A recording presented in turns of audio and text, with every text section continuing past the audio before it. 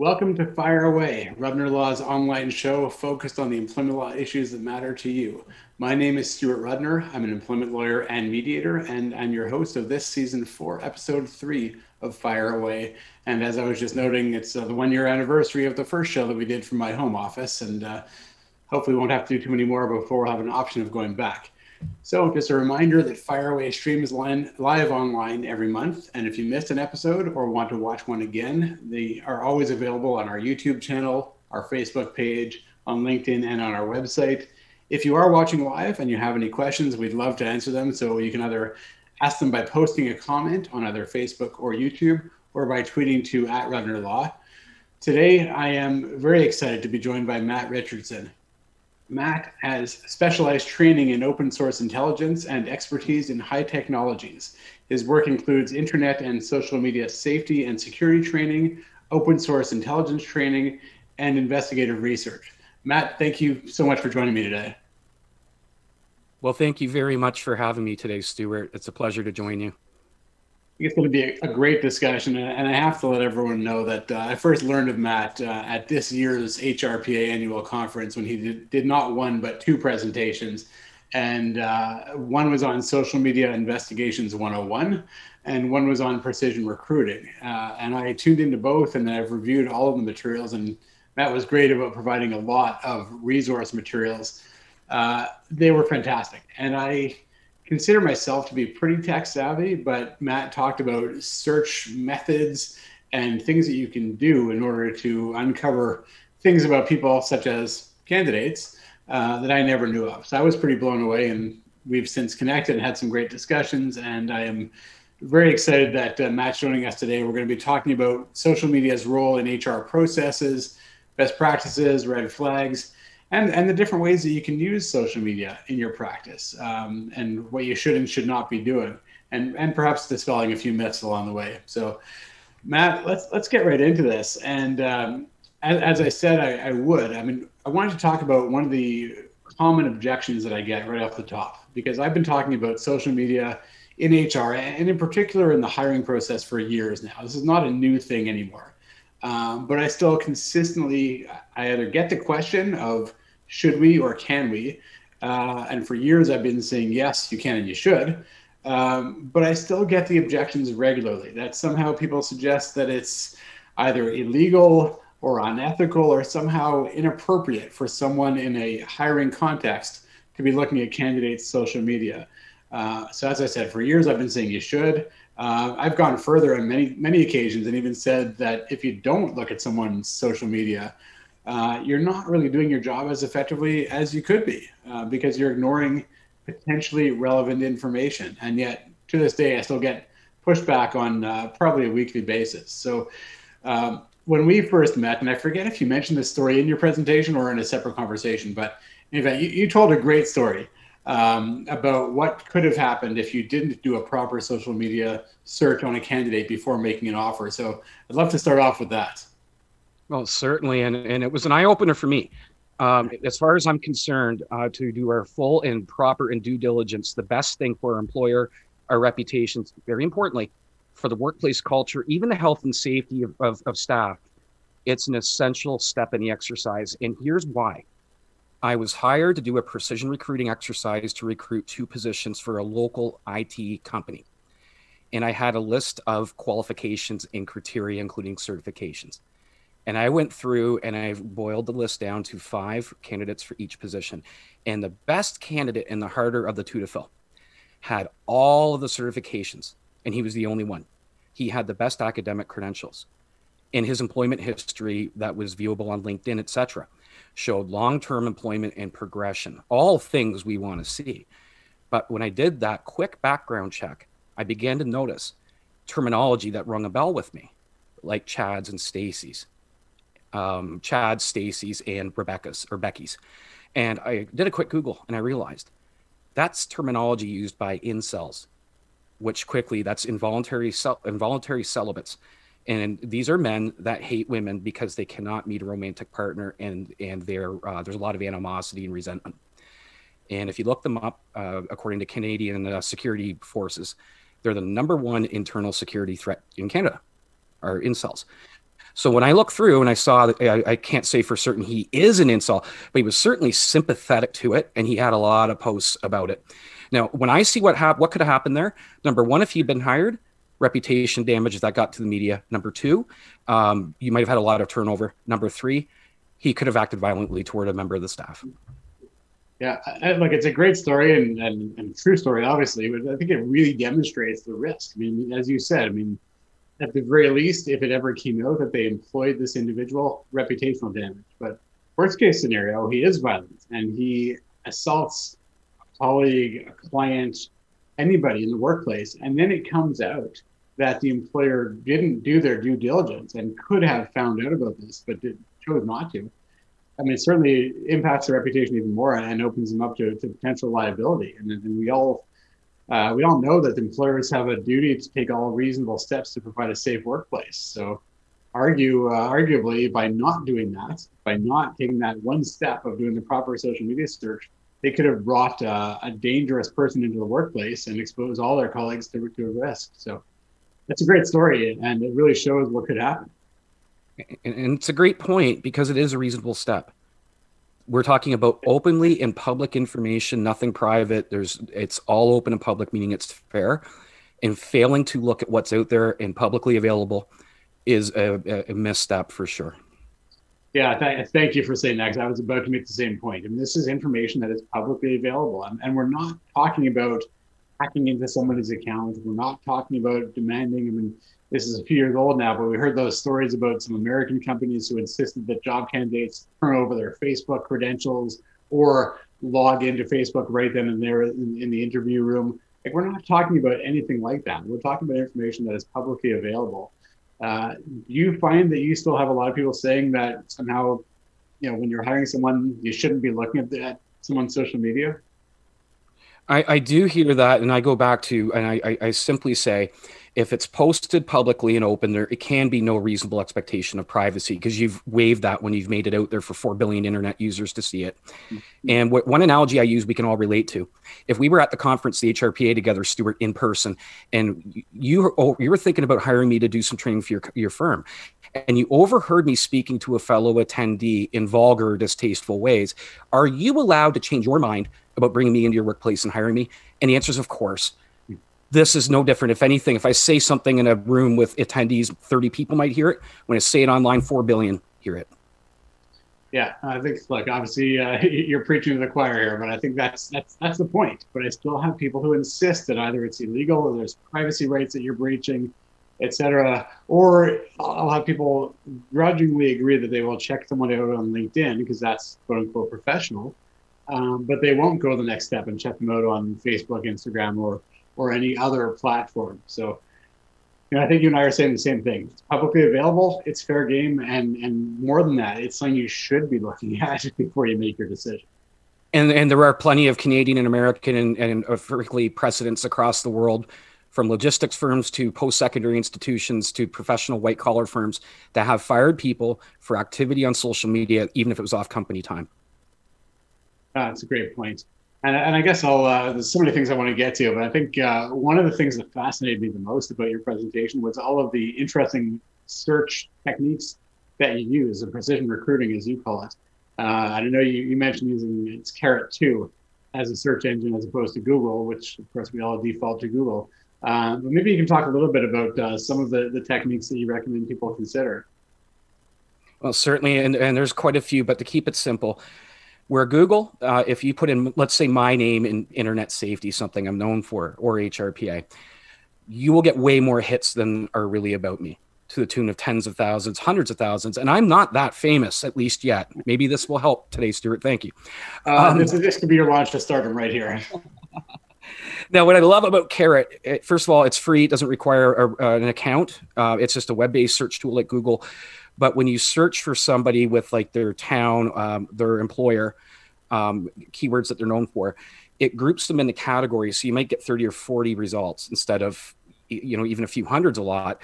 Further, if you click, there's a little tab, you can get a pie chart, which gives the HR professional a visual look, a high level bird's eye view of a person's entire online identity in one shot. And it makes a beauty screenshot if you want to document your search. Yeah, and for anybody who's watching, I mean, just go to it's carrots two, and then just search your own name. It's fascinating to see how you were categorized because it does put you in categories, like you said. So that's Carrot2.org. yeah, so that's one great tool that most people aren't aware of because we all tend to default to Google. Anything else that you would say is things people should be considering in their searches? Two quick things. One, another one I use, and again, there's a lot I could go over, but one of my bread and butter is what's my name.app. Again, it's free. It's not really an app; it's a website. You put in usernames or potential usernames, and it searches 250 some odd sources. Like when I put my name in, it found my Samsung account, my PlayStation Network for my kid. Um, I look people up in that, and I use known or possible usernames to see what accounts they might hold. And the other point, very important, Stuart, I always like to make is try Carrot 2 and try Google doing it a little better. Try the What's My Name app with your own stuff because I do a monthly cyber hygiene check, I call it. And all of us out there should actually not just look up candidates, put yourself under the lens and see what might be out there about you. You might be surprised. That's actually a great point. And for many years, I struggled to fill up my Google search results because what used to come up in the top five when you search my name was my penalty minutes for minor hockey. And that stuck around for years and years and years. Now I've written and done enough, I guess, that it's buried that people don't find it. But that's a great concept, especially if you are going to be looking for work. You want to make sure that you know what's out there before you start applying because hopefully people are going to look you up online and you want to know what they're going to find before they find it. That and be ready to explain it if it's something you think merits it as well. So that's a great point too. You go in prepared, and I do that with myself roughly once a month. It's a good piece of diligence. One example is a friend of mine, a person with the same name had a nasty criminal offense, and it wasn't the same guy. But he knew that when he went in, he was ready. If they asked him, he could easily explain this as a different individual altogether. Right. Yeah, that's a good example. And another point that I often make, the fact that you are often hired to do these searches is really important because one point we always make is, I always say this in the hiring context, you don't want to know any more than you have to, because there is a risk of a human rights claim. And I'll give or give our viewers some scenarios. So let's say you're considering hiring someone and you go onto their Facebook page and you see that they are trying to have children or undergoing chemotherapy or anything that could touch upon a potential human rights ground. And then let's assume that you go ahead and you hire someone else for perfectly legitimate reasons. But it's very easy for someone to make that allegation and say, well, wait a minute, I know that he found that I was trying to have kids. So he probably discriminated against me on that basis or because he knew I had cancer. So the easiest way to avoid that is to have a third party do the search. And I always coach our clients, whether it's somebody else internally or someone like you externally, get someone else to do the search, and then you can report back anything that is relevant, but filter out all of that irrelevant information. So if the hiring person is ever cross-examined, they can very credibly say, I had no idea this person was trying to have kids or undergoing chemo. I never saw that. So obviously it was not part of my decision-making process. Yes, absolutely. One area or one way I've gotten around that myself. So when I've been hired to come in, and that's something that comes up, and it's reasonable that's a good argument. What I've done, and I've recommended my clients have typically had me do, is I simply do the search, and I do it professionally. Some people you hire might just go and look at a Facebook and a LinkedIn and Google and go, here's what I think. But I do a thorough one. I do it professionally. I check the boxes. I provide a professional report. The other thing would be, Stuart, if I was doing an exercise for you for recruiting for your firm, I'll get back to you with my recommendations on a matrix. And I won't name Matt Richardson as one of the candidates. I'll say option A, B, C, and D. And here's why, and here's who I recommend. And then the committee or the individual picks based on merit, based on the expert that they've hired. And yeah, they're 2 towns removed from finding everything. They only get what's relevant to the employment. So there's really a 2-factor protection mode in doing that. It's a great idea. Again, we all have our unconscious biases, and even seeing people's names might be a factor. So that's a great concept. And again, ultimately, whoever is doing the hiring, they are the ones who can become, the primary witness in a human rights claim or other claims. So they want to be able to very honestly say that they were not aware of those factors and that obviously decisions were not made based upon those factors.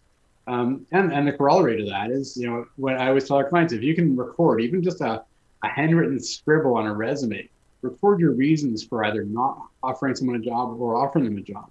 Because as we all know, litigation takes a long time. So you're probably going to be talking about this 6 months, a year, 2 years down the road.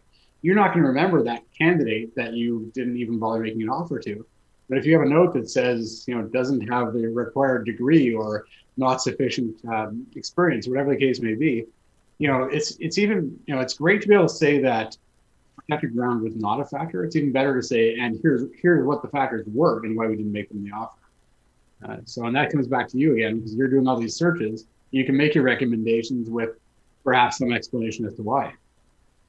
Yeah, and what I'm able to do if I'm doing it or a third party is I'm able to omit the elements of a person's life that really aren't a part of the hiring equation and focus on those objective pieces which matter as aligned with the job description and the criteria, the matrix the employer might have about how they weight certain pieces. And you're able to get removed from it. If you ever did get called to testify or you were called to court on that, it's a nice and clean answer to say, we follow the advice of the expert. We got this matrix. We didn't know the name of the person we picked based on merit, based on the recommendations. And we had only employment relevant and related info. Yeah, that's the perfect way to do it. So shifting gears now, we talked a lot about hiring. I do want to take a little bit of time to talk about current employees and issues you might have with existing employees. And we've seen, this is one of my favorite parts of my job, is looking at how employees get themselves into trouble online and dumb things that people post. So I guess I wanted to get your thoughts as to what employers, what HR should be doing to protect themselves when it comes to potential employee misconduct. Well, there are firms that have people that monitor employee social media conduct and things of that nature. It especially becomes relevant when people are vying for promotions or advancement in the company, especially if that means they might be in charge of or have reports or sensitive information. And that's fair game too, because it's all open and you should know that information to make an informed choice on it. The other, and it's a very important point, and this is very much a COVID timely matter, is we are working from home in unprecedented numbers, and bullying hasn't left, and workplace harassment and threats of violence haven't left, but they have transitioned less the in-person and more to the cyber realm, the online, the virtual. So if we aren't doing our diligence of keeping an eye on it, or if we get reports from employees that somebody did anything, we're not following up and looking at what's out there, we're missing opportunities to take action and do right and do good by our staff. Yeah, I think it's a really important point. And it comes back to the first point you made, which is reputation. A lot of these cases, you've got people saying things online that are not, necessarily in any way related to their job or in any way related to their employer. But if it can be tied to their employer and they've made a misogynistic comment or a homophobic comment or anything like that, and it can come back to this person works for ABC company, ABC company's now got a PR issue, and you want to be aware of that and deal with that for sure. And it's a big, expensive one. And there's lots of examples of companies that ended up in a lot of hot water for the actions of one employee. So what happens is, as companies and as professionals, lawyers, HR professionals, our reputations take time and a lot of energy to build, both online and off. Companies, very much firms, the same. And it takes only one or two of those bad apples to cause a lot of PR damage, possibly legal costs, financial damage, loss of clients, staff turnover. So unfortunately, the mistakes of an employee can become the mistakes of you. Yeah, absolutely. This is the reality, especially in today's world where information, you can't really suppress that information. There was a case, and we're going back about 8 or 9 years ago. Many people might remember this. So the woman, I'll never forget her name, was Amanda Todd. She was a teenage girl in BC, I believe, who had committed suicide after some online bullying. And there was a Facebook memorial page in her honor. And some guy went on the memorial page and posted, I might get the quote slightly wrong, but essentially it was something like, "Thank God that bitch is dead," and posted that on the Facebook memorial. So not only is it a horrific thing to say, it's a stupid thing to do because you could figure out exactly who posted it. And I think it took somebody about an hour to figure out where that person worked and to get in touch with the company and say, this is what your employee is posting online. And so they took pretty quick action. I think they did the right thing in terms of a PR move to say we don't tolerate that. But this is happening more and more often where people are posting things online that have nothing to do with their job, but it ends up costing them their job. Yeah, and one example in Ontario was a logistics firm, and the people in question were production workers. They weren't vice presidents or anything. They were production frontline, and 5 or 6 of them were a part of a Facebook group that was a racist group. None of them used company time or resources, but they were one of them was an admin, the other 5 were members, and they all 6 were fired. And even after that, there was still some sort of legal follow through and investigation going on, but they were fired, and there were no countersuits that I ever saw. Anything about this was well covered in the media. So again, when people see, if you have an abhorrent worldview, racist, homophobic, that comment about poor Amanda Todd, as employers, we can't afford to have that kind of repugnant worldview tied to our values. Exactly. So I want to come back. We were talking about remote work a little while ago, and obviously we're still in the throes of the pandemic and the third wave, so it's going to be around for a while still. And we were talking a little bit offline about some of the security risks that having people work remotely raises. So I want to give you a chance to talk about that before we reach our time limit. Certainly, and unprecedented times call for unprecedented measures. And yeah, many of us are working remotely from home. Our kids or ourselves are learning from home, and we're relying on the internet more and more to socialize and make connections. And that's a natural thing given the circumstances we're under. Unfortunately, that leads to more opportunity for predatory actors, scammers, and fraudsters to target us. Speaking to working from home, we aren't today behind the firewalls and the high-powered, expensive semantic firewall antivirus software tools that we get in the office environment. We are often working from our own devices without any of those protections. And because we're working remotely, we don't have as much close contact. These things make us, number one, the fraudsters and scammers know there's more opportunity because there's more volume. That's just natural. Number two, scams, some of them are really easy to spot, but the ones that aren't seem super plausible because we think, oh, well, they are really easy to spot. And, oh, it's not that weird for Stuart to email me on a Thursday afternoon for this document. I can't check with him readily and easily. I have deadlines. I'm going to comply and send the invoice payment in full to the vendor at Stuart's request. So we need to know that we have to be better, more diligent. And if we need to take time to, I always say this, trust but verify. Trust but make sure. Email Stuart, did you send me this? It might take you an hour and a half longer if he's in a meeting to get your answer, but we have to be more diligent than ever.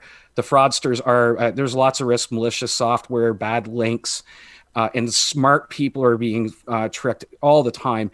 One thing I do need to, if I'm doing my job today, if you make a mistake, anyone out there, do not feel terribly bad about it. You're not going to be blamed.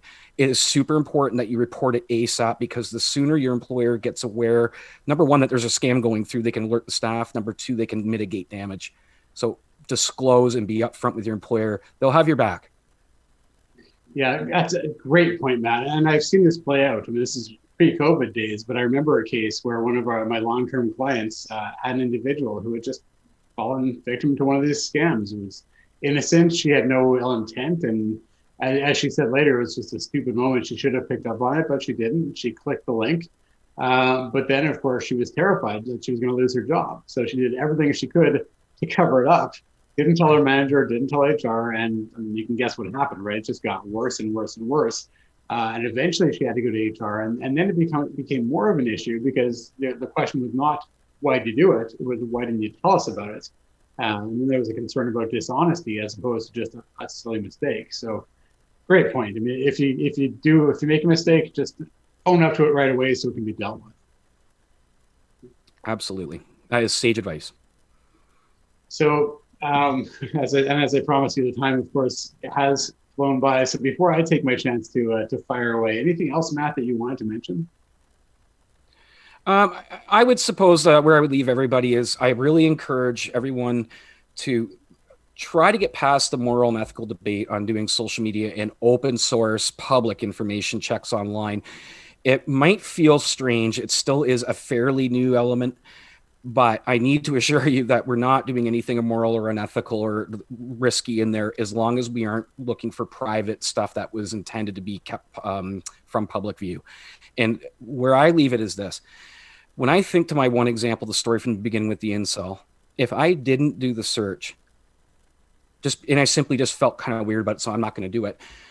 Think about the possible repercussions to that employer and their business and livelihood, the culture of the workplace, the mental health and well-being of the staff, and even their physical safety. I did the right thing, and you can too. And you do not need to be fearful. Again, keep it to open and public information, and that is fair. And I really hope that we can, those of us that are on the fence, can shift the paradigm in that thinking. Well, thanks, Matt. And frankly, hopefully you have been helpful in helping me to get people to just get off the fence and realize that this is a tool that not only can be used, but should be used. So thank you again for joining me today. And that's all the time we have for our discussion, but I really appreciate you joining me. Well, thank you very much for having me, Stuart. And I want to thank the production crew. And I do want to thank everyone that took time to join us today or watch this post-production. Thank you very much. Great. And now I'll take my chance to fire away. So I want to take this opportunity to follow up on season four, episode 3 of Fire Away and talk some more about the use of social media in the hiring process. And I'll start by saying it's 2021. And yet many people are still convinced that it is either illegal, unethical, or somehow improper to check someone's social media platforms or accounts before you hire them. And to say it as simply as I can, it's not. You can and you should be accessing publicly available information in order to make your decision. And if you haven't watched all of season 4, episode 3 with Matt Richardson, I really encourage you to do that, because he lays out all the reasons why you should and how you can.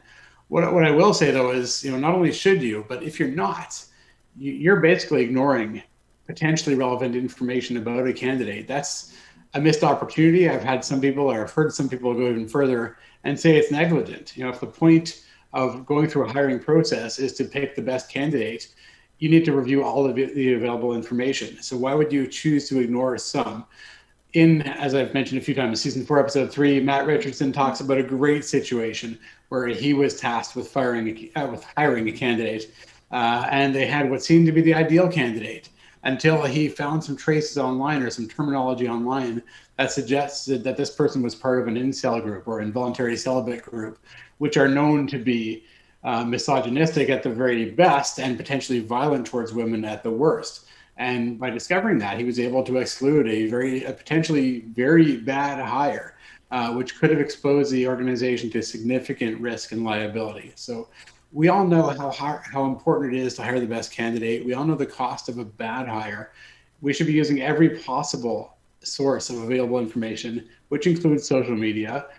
I am not suggesting that you access private information or hack someone's account or anything like that, but have a clear and a thorough process for reviewing the information that is available, and then make sure you do it properly. And one thing that many people have heard me say before, you don't want to know any more than you have to. So if you are the one making the hiring decision, you should not be the one who's reviewing the social media, because you may stumble upon information that you can't unknow, such as the fact that the candidate is trying to have kids or undergoing chemotherapy, because then it's very easy for someone to make an allegation that those factors became factors in your decision-making process, which of course would be a breach of human rights. So it's best that the decision maker doesn't know them, but you can hire someone either internally or externally to do the search, filter out all of the irrelevant information, give you the relevant information, and allow you to make a decision that is based upon everything you should be aware of. So that's, and we can get into more detail. I'm happy to talk to people about the best process for doing that. But what my message today is, you've got to start using all the available information when you're hiring, and that includes using social media, but using it cautiously. So that's all I wanted to say for today, and that's that's all the time we have for season 4, episode 3 of Fire Away. So I want to first of all thank everyone for tuning in, and thank Matt Richardson in particular for joining me. I want to remind everyone as well that one of our goals at Rudner Law is to help people make informed decisions and treat their employment relationships as legal relationships. So I invite you to keep up to date on employment law issues by following our social media, by signing up for our newsletter. And although I wish it wasn't necessary anymore, I really encourage you to keep up to date on COVID-related workplace issues by checking out our COVID-19 resource page on our website. But as I always say, none of this replaces customized legal advice that's tailored to your specific situation. So if you think you might need an employment lawyer, you probably do. Feel free to reach out to us. Our next episode is May 18th. Stay tuned and we'll give you more information on who and what we'll be discussing. If you have any questions, you can always reach us at info@rudnerlaw.ca. Past episodes can be found on YouTube as well as on our website. And last but certainly not least, thank you to Rob, thank you to Rebecca and to Mark for helping to put the show together. Take care, stay safe, and we'll see you next time.